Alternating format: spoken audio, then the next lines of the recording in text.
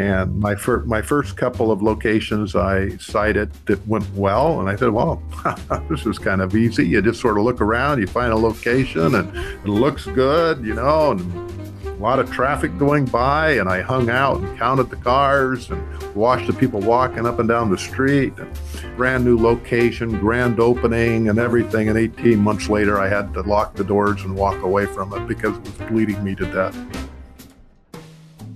Alex Williams here to welcome you back to Broken Bulbs, the show for entrepreneurs, creators, and builders who need to keep it real. Today, I'm joined once again by Marvin L. Storm. Marvin previously featured on episode 176, so make sure you check that out as well. After exiting his last business, he planned to just kind of enjoy life. But after that brief stint in the slow lane, he realized that was not his style. He launched the Business Exit Stories podcast, where he interviews all sorts of transactional professionals, inviting them to share war stories of their good, bad, and ugly deals, all for the benefit of entrepreneurs. But he also picked the wrong location for his retail shop. That's coming up after the break. Real quick before we get into today's show, we all know that I like having recurring guests, but I've also started having guests on a bonus podcast called Bright Bulbs. It's a little bit more chill, a little bit more relaxed, and we have a lot of fun talking about silly ideas and creative projects we may or may not ever get into. If you want to access this special bonus podcast, you can go to patreon.com/Alex Williams. That's WILLIAMNS. Or just click the first link in the show notes. Thanks for your support. Now, enjoy the show. Marvin L. Storm, ready to talk about another one of your broken bulbs? Yeah, this is a broken bulb that shattered, actually. So it was a bunch of pieces.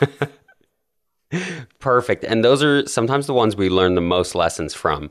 So let's talk about you kind of being on top of the world and then thinking you picked a great location for a shop. And it didn't turn out that way.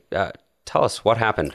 Well, this was a kind of an interesting experience because sometimes you start believing your own press clippings because things have gone well. And sometimes that can be good because it creates a lot of confidence. And sometimes you're willing to take risks that you wouldn't normally take because things have gone well. On the flip side of that coin is that sometimes you get kind of hubris and you get the feeling a little bit too cocky. And that was kind of the case. I had recently sold a business and got involved in another business and it involved something I hadn't done before, and that was running retail locations. And, as in anything to do with real estate, it's always location, location, location. And especially if you're in the retail business, you got to keep your eye out for, locations that have good visibility and traffic count and easy access.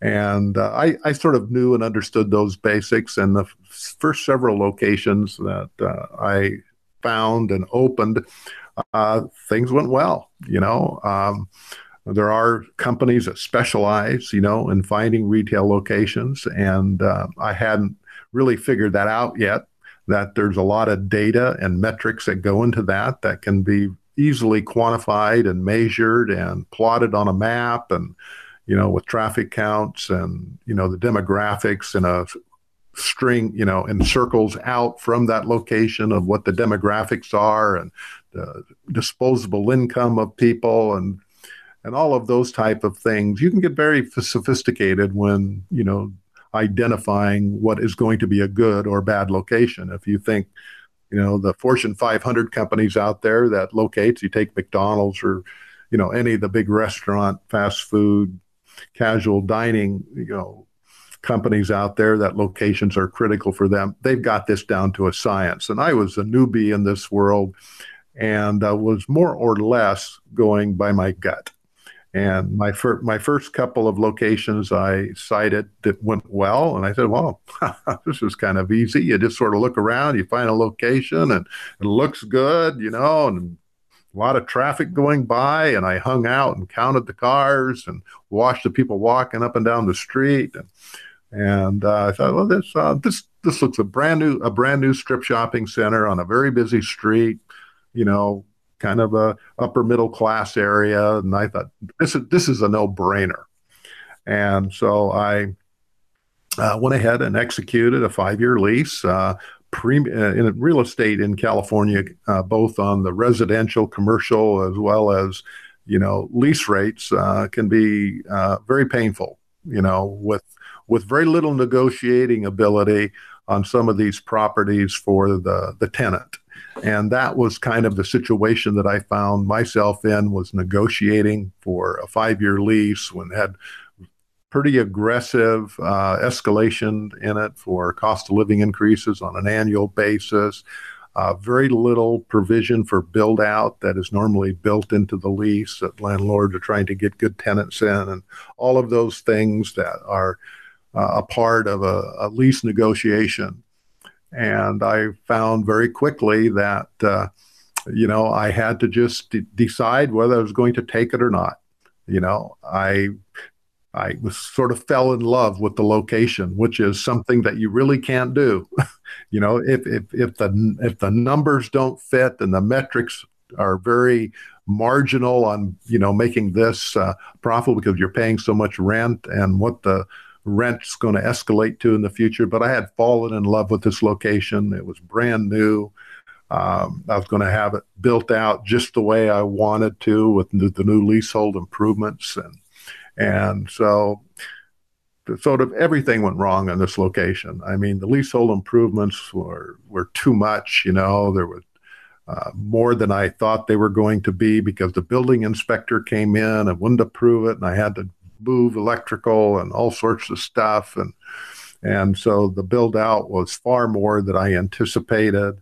And I missed a key component when I was looking at this location, which was kind of a bonehead miss, was that the traffic went by, enormous traffic. I mean, the traffic count, when I got the statistics on traffic count, was 100,000 cars a day drove by this location, 100,000 cars a day. However, what I didn't really figure out until later was all these cars were going to work in the morning and coming home in the evening, and very few were driving around during the day. And because of all that traffic going by, the access was a little bit more challenging for those people that actually did want to come in. It became challenging to cross traffic going the opposite direction to get into the location. All of those things that are the nuances that I did. And I was so excited to open this location, had the Chamber of Commerce there. We cut the ribbon, and brand new location, grand opening and everything. And 18 months later, I had to lock the doors and walk away from it because it was bleeding me to death. Wow. I mean, great lesson. Don't fall in love with the location, or honestly with any of your ideas. What is it they say? You have to be willing to kill your darlings or something in business and in creative projects in general. You have to be willing to let those things go. And then I really like what you touched on there with looking into the nuances. Okay, so the numbers look great. There's tons of traffic going by, but they're not coming in here, and they're not interested in coming in here because it's going by. It's going somewhere else. Yeah, I like that. So what kind of things did you adjust for yourself going forward in business? Well, I became much more cautious, because it's painful, because I was on the hook for a 5-year lease. I closed it in a year and a half. And so I had personally guaranteed the lease. It was a high rent. It was something like $70,000, $80,000 a year for a very small location. And so I was on the hook for that. Unfortunately, I was able to find someone to step in and take over that location, someone that wasn't as much of a destination business, so it worked well for them. And so I was still on the hook. The landlord wasn't going to let me off of my personal guarantee just because I had somebody else stepping in. He kept them on the hook and me on the hook for the full 5 years. And so I learned a painful lesson there. It could have been a lot more painful if I hadn't been able to find someone to step in and take that location. So going forward, I became much more cautious. I actually hired, a company to come in and help me with that process. I I figured out that I wasn't as smart as I thought I was, and that's really a problem and I was young at the time too. I was in my late 20s, early 30s at the time. And, you get, as I said earlier, sometimes you get the believing, you're smarter than the average Joe, and you get a few articles written about you in the local paper, and you show it to your friends, and you think I'm really pretty cool. I'm Mr. Entrepreneur here, and you have to have these bloody noses to figure out that life can be pretty cruel. And of course, at the end of every episode, I like to hear what you're doing now, which of course is your podcast. You want to tell us where we can go to find business exit stories and what it's all about. Well, when I sold my last business and stepped away, I had been at this for decades and, building and scaling a business, probably like a lot of your audience. And it comes a time when it's time to maybe take some of the chips off the table and step away and find another caretaker for your business, someone that can carry on your legacy.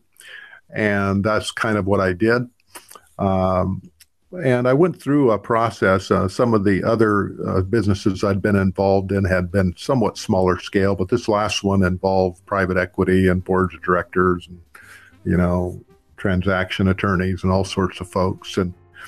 And although it went well, I could have probably done better if I'd have been a little bit more dialed in. And as I took time off and we relocated and moved up. I live in Northern California, moved up to the Sierra foothills, kind of on the way to Lake Tahoe. And I got to thinking about my experience and got very bored, actually, and really thought that, there's probably a lot of other people out there that will soon go through or at some point in time in their business career have to figure out how they're going to get out of the business that they spent decades and a lifetime building. And because you only do it once or twice in your career, you generally don't have everything down and you're going through a learning curve. And so I decided to do a podcast because I love podcasts, love to listen to them. And this has, been a real thrill for me to talk to the people that make deals, the M&A specialists, the wealth managers, the transaction attorneys that deal and do deals every day.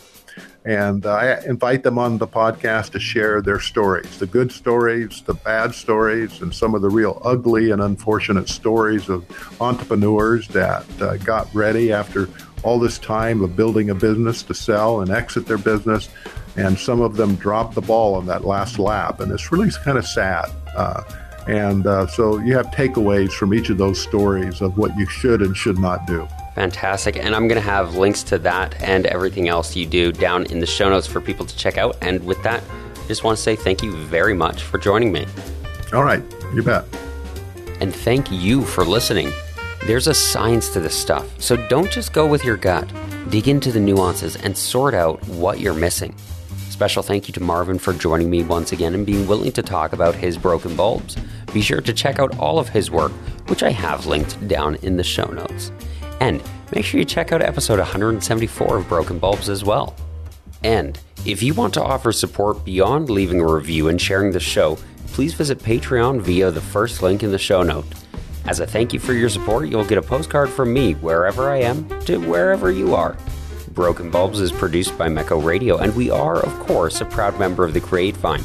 I, Alex Williams, was your host. The podcast artwork is by Bethany Gustafson, and the music we use is by Brian Claxton and Wesley Thomas. Oh, and thanks again for listening.